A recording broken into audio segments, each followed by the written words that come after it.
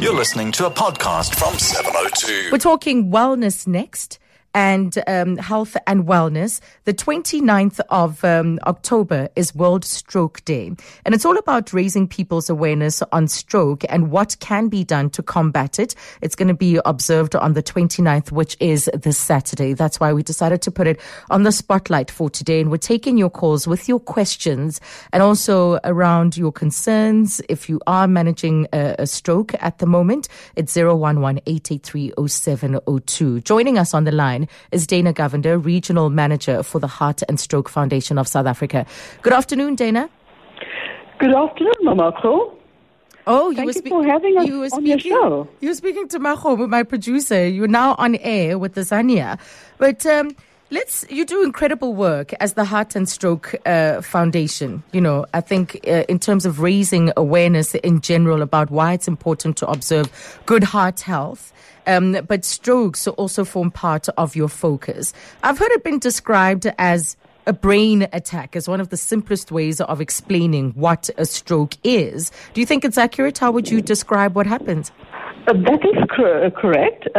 Stroke happens when the blood supply to the part of the brain is cut off. Without this life-giving blood that carries oxygen and other nutrients to the brain cells can be damaged or they can die. So you are right. It is a brain attack, like you get a heart attack. Yes. A stroke is a brain attack. Right. So this cutting off of the supply, what leads to that? Sometimes what happens is different effects of stroke have different. There are different aspects in terms of, as it depends on where the blood supply to the brain was blocked off. Okay. It can affect people's body and movement, sometimes their speech, sometimes their eyesight, and even how they feel and think as well. I see. Yeah, so it all depends where the blood supply to the brain was blocked off. Yes. And when we say minor or major stroke, what are we referring to? What makes them different? Yeah, sometimes you have a TIA, transient attacks, which is like a minor stroke, but we shouldn't actually ignore this because this could lead to a big stroke, you know? Yes. So with a minor stroke, the duration is a smaller time. So, but during the time, I think if someone is experiencing a minor stroke, they must also get help. Okay? So, for example, if you look at the effects of a real stroke, I'm not saying the other one is, but what I'm trying to say, the stroke varies depending on the brain, the part of the brain that is affected, of course, right? Yes. And as you said, duration plays a part. That's right, yes. It might last for a small amount of time, but it's still something. It's a warning sign that you need to actually check and go and have it sorted out. Yes, in order to prevent what could be a major stroke. A major incident. Yeah. And there are different types of strokes, right? Yes. Can you take us through some of them? Yes, strokes sometimes there might be paralysis on one or both sides of the body. You might have some vision problems. Stroke might affect speech, language problems. You might have difficulty in speaking, reading, writing, or understanding speech. Sometimes you might have memory problems. Sometimes there's difficulty in swallowing, eating. And with strokes, depression and emotional issues also set in. So they have different effects on different people. All are not the same. Yes. Right. Let's go to Buddy calling us from Delmas now. As you know, the phone lines are open on 011-883-0702. My guest is Dana Govender, the Regional Manager at the Heart and Stroke Foundation in South Africa. Hello, Buddy. Hi, Buddy. I'm a stroke survivor. Oh, okay. How long ago, Buddy? Yeah, I had a stroke on Freedom Day last year. Yeah, and according to the ophthalmologist, I've lost 75% of my sight on the left-hand eye. And is it possible to regain full sight, or do they believe that it's not going to be possible? according to the ophthalmologist, there's nothing that can be done. Mm-hmm. Mm-hmm. Yeah, but now the arm and the leg, they are also semi-paralyzed. Mm-hmm. Now, what I would like to know from your esteemed guest is whether I will regain the sight. Okay. Well, Dana, I'm not sure if it's a question you can answer because I'm sure he does have specialists working with him on the recovery process. But the chances of recovery, the process of recovery, what do we say to Buddy? Yeah, Buddy, congratulations. It seems like you are taking care and you are getting to normal activities. And as for the sight, I'm sure that you are looking at that as well. Although stroke is a complex medical issue, there are ways to reduce its impact.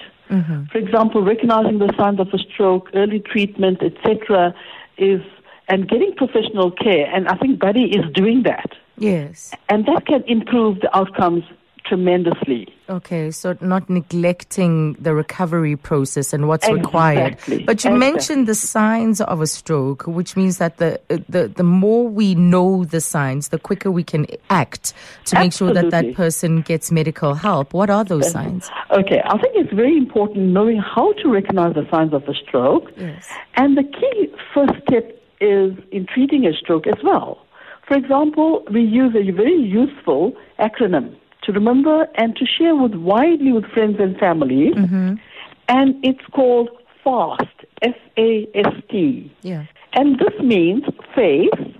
You can see a person, is one side drooping, mm-hmm. and then there's something wrong. For example, the arms. You ask them to raise both arms. Is one side weak? Then, of course, there is something not right. Mm-hmm. Then the speech. Is the person able to speak? Are the words jumbled or slurred? And if it is, then of course he's having problems, mm-hmm. and there is a stroke happening. And lastly, the time.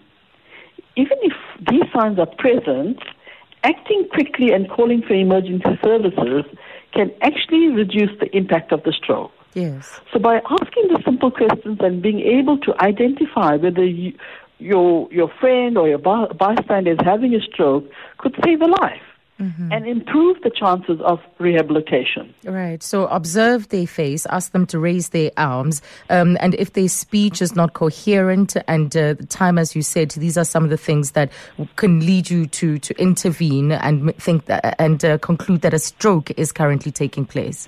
Absolutely. Right. And then, if you're recognizing it, then the care is, I think the chances of survival and recovery mm-hmm. is higher, and if care is sought immediately, Yes. Let's hear from Hillary in Norwood next. Hello, Hillary. Hi, Zania. How are you? Good, thank you.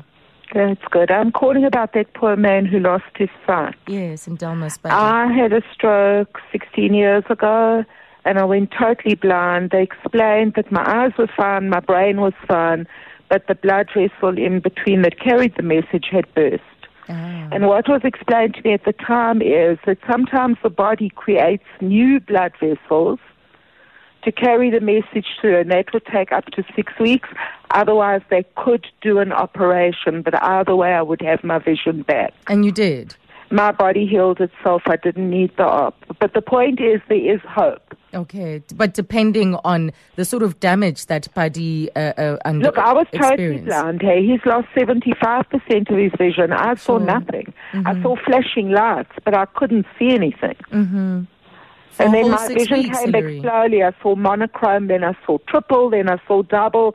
But eventually it came right. Took a couple of months. Okay. But otherwise they offered me an operation if this didn't happen. And they said the op would fix it. So maybe there is something that can be done for him. So Dana is right about saying adhering and getting the right medical help after a stroke improves the chances of a full recovery or a fair recovery. I went to the specialist immediately. Yes.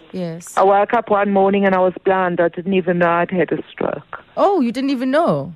No, I woke up and I couldn't see. I thought it was still midnight, so I went back to sleep.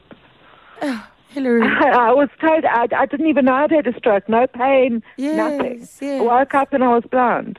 Wow. And then you got help as soon as you Well, realized. my kids got this New Year's Day. My kids got a specialist to open up for me. It was a nightmare. But anyway, as I say, it did come right. I've just renewed my driver's license. I don't even need glasses because there was nothing wrong with my eyes. Okay. Thank you for that one, Hillary. It certainly Thank gives you. Buddy hope as far as his sight is concerned. Hillary in Norwood. And then Tsapo in Germiston. Good afternoon. Hello there, how are you? Good, Tsapo. Hello. I'm fine, thanks. Can I ask the doctor the major cause of stroke? The major causes. Yes, Right. can it be food, or can it be cholesterol, or can it be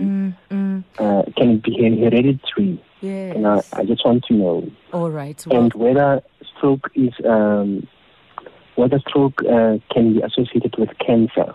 Because I've read, I saw a documentary on Mnet that says that on National Geographic that sometimes stroke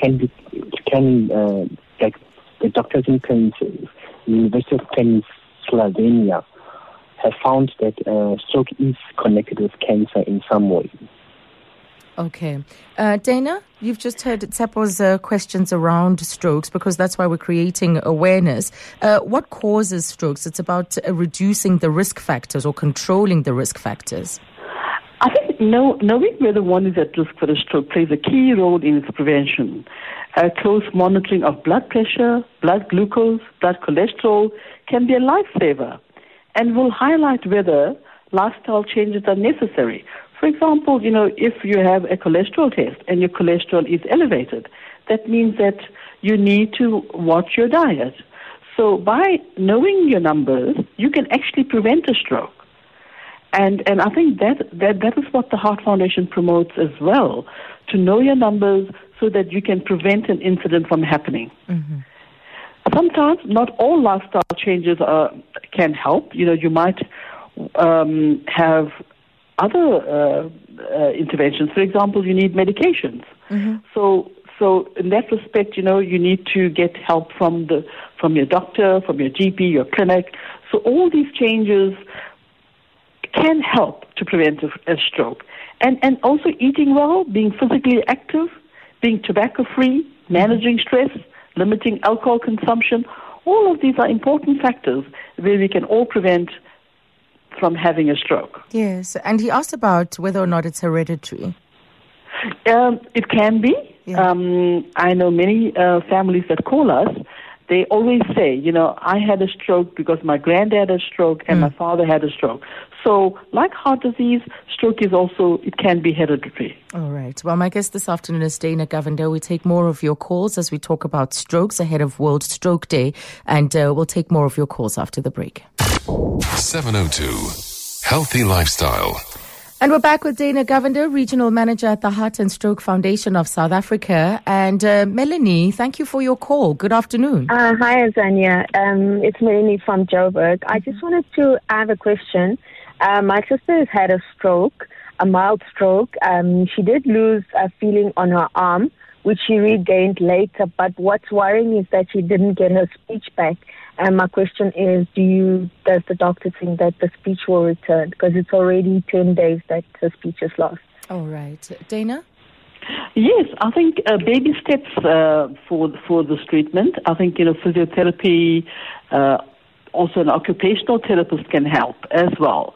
So I think basically we must encourage the person to talk. Doesn't matter if he's finding difficulty, yes. But I think encouragement is very important. The support is important so that they feel that they're not alone in the situation.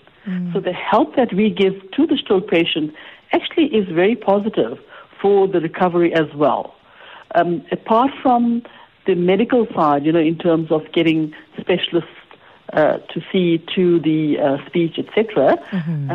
But our support as a family support, as a friend support, I think that is also vital for the patient. So we mustn't forget that. Yes, and with all of that work, it's difficult to predict what the prognosis would be, but it does improve the chances of recovery.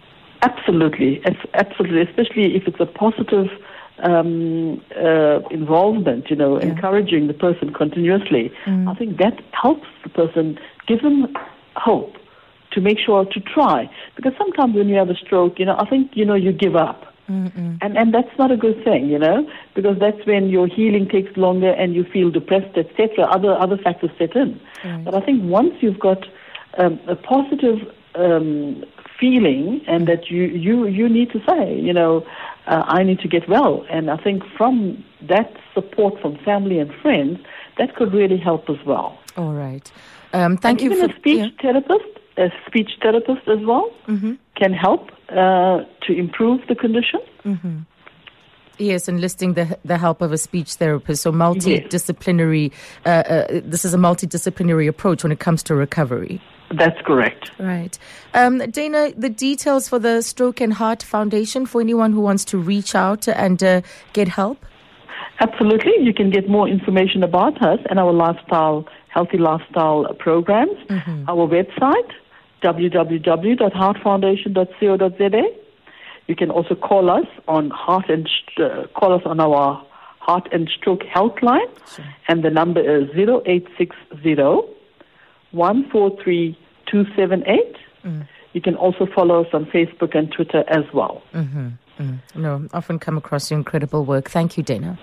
Thank you so much, Zania. That's Dana Govender, the Regional Manager for the Heart and Stroke Foundation for South Africa. And just remember that the 29th of October, that's this coming Saturday, is World Stroke Day.